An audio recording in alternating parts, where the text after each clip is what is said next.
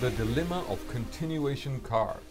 Gorgeous, hallowed, and expensive, but should they be allowed? Are they not automotive blasphemy?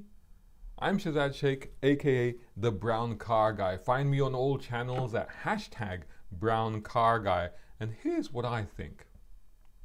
If I was a billionaire right now, even though I'm most excruciatingly and painfully aware that I'm not, and the closest financial reality I could aspire to is a thousandaire, if there is such a word. But if I was, hypothetically speaking, I'd be absolutely torn.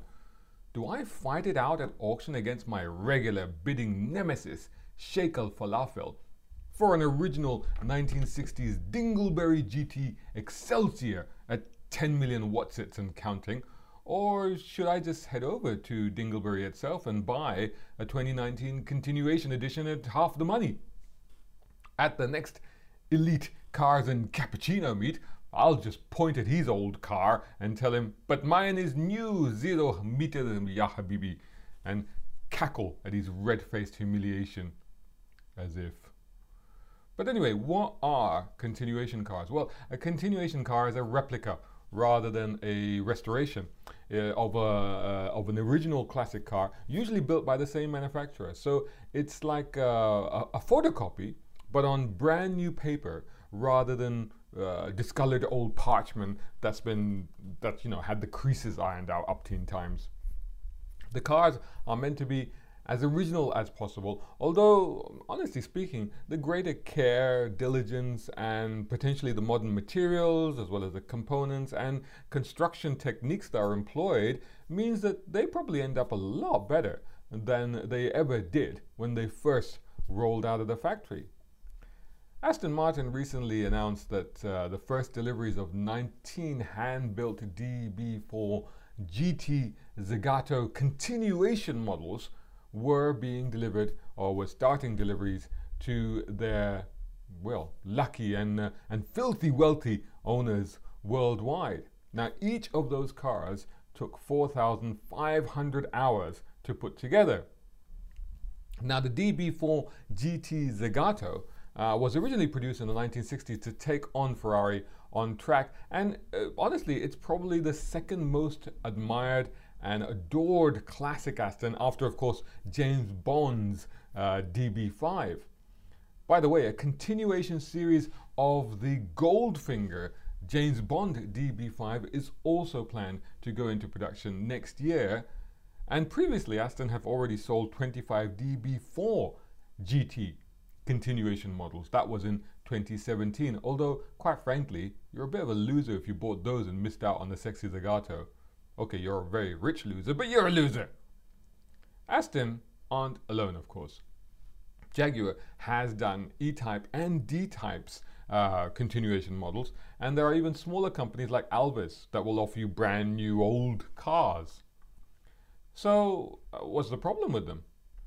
Well, I can't help but think that they dilute and detract from the uniqueness, charisma, and the rarity of the originals.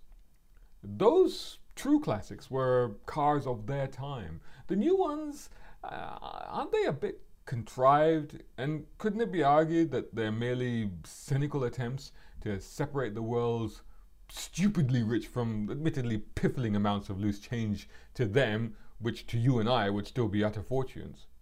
But for example, an original DB4 GT Zagato might go for auction at well over £12 million. Yes, that's right, £12 million. But the continuation cars aren't exactly bargains. They're about £6 million each. Although, to be fair, Aston Martin are throwing in a brand new and thoroughly modern DBS Zagato too. That's a special edition DBS. So, at least you get the new car that you can daily drive and the classic to show off to your friends. They're not alone in their stratospherically high pricing either. I mean, I think Jaguar sold theirs for at least £1.5 million for the lightweight E-Type, for example, and an unknown but probably similarly shocking price for the D-Type. But are they even still actually, and I'm doing the, quote speech mark gesture with my hands here. Are they actually still classics though? I mean, are they cheats? Perhaps a pastiche? Could they be deemed fakes? Go further. How about calling them rip-offs? Might they be likely to fool potential investors into an elaborate con involving George Clooney and Brad Pitt? Or at least they're probably going to play the parts in a movie of some kind later on, I should imagine. Anyway, should these new but old cars even be allowed or entertained? And what happens in, say, 20 or 30 years' time when they themselves do then become classics? Would they be of lesser or greater value than the originals? Now, if you're thinking, well, the point here is that you get to actually use and abuse a new build of a classic that would otherwise be too rare, precious, sacrosanct to extract from its climate-controlled and dehumidified preservation chamber and unleash onto the public road. Well, two things. First of all, a lot of these continuation cars aren't actually road legal. So there's something basically that you keep to show off. And the other is that they're still extraordinarily expensive, enough to make that notion perhaps a little redundant. I mean, no matter how rich you are, at £6 million, that would still give you some pause for thought, wouldn't it? And if it doesn't, well, you're very fortunate indeed. God, you sicken me. But surely, I can't hate these new cars. And that's the problem. I actually love them. They're gorgeous. Classic cars, and particularly the shape, styling, and stance of them is just so evocative and desirable to both sentimental hearts like mine and discerning modern eyes. There's something very cool about bringing back legendary cars anew. However, I think a trick is being missed here. I would prefer it if, rather than just being a stickler for originalities, the cars were modernized, or resto-modded, as it were, fitted with contemporary engines and transmissions, new brakes and suspension, let's say power steering, aircon, hey, modern infotainment system, why not? Doesn't take up much space anymore, does it?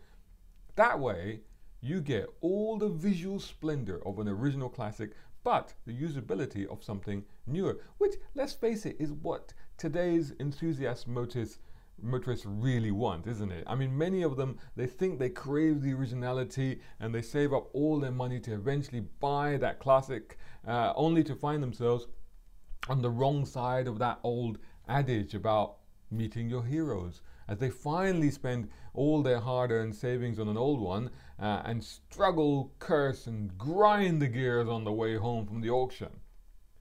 It's not an easy car to drive usually. What they really want is a car that looks like a classic but isn't a cantankerous pain in the oil pan to live with and cruelly cumbersome to drive. I propose making them modern enough to not corrupt the sensation of driving and enjoying a beloved icon, and also to unmistakably stand them apart as understudies to the hallowed originals. With more attainable prices, which should be possible if we all concur that we don't really need an old dude harnessing traditional craftsmanship, wisdom, and patience to take 3 weeks to beat one fender into shape. Let's just get some robots on it. Surely the production costs would come down massively. And let the craftsmen tend to the real ancients, the original classics. That would keep them authentic. Anyway, that being the case, I wonder what else we could see continuations of.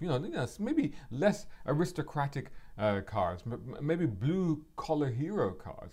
I mean, would you not line up, checkbook in hand, for a continuation Ford Capri, Audi Quattro, Lancia Delta Integrale, Toyota 2000 GT, a Datsun 240Z, a Pontiac Trans Am, and maybe at the slightly higher end, a Lamborghini Countach. I know a lot of people build kit car replicas, but how about an original new one of those?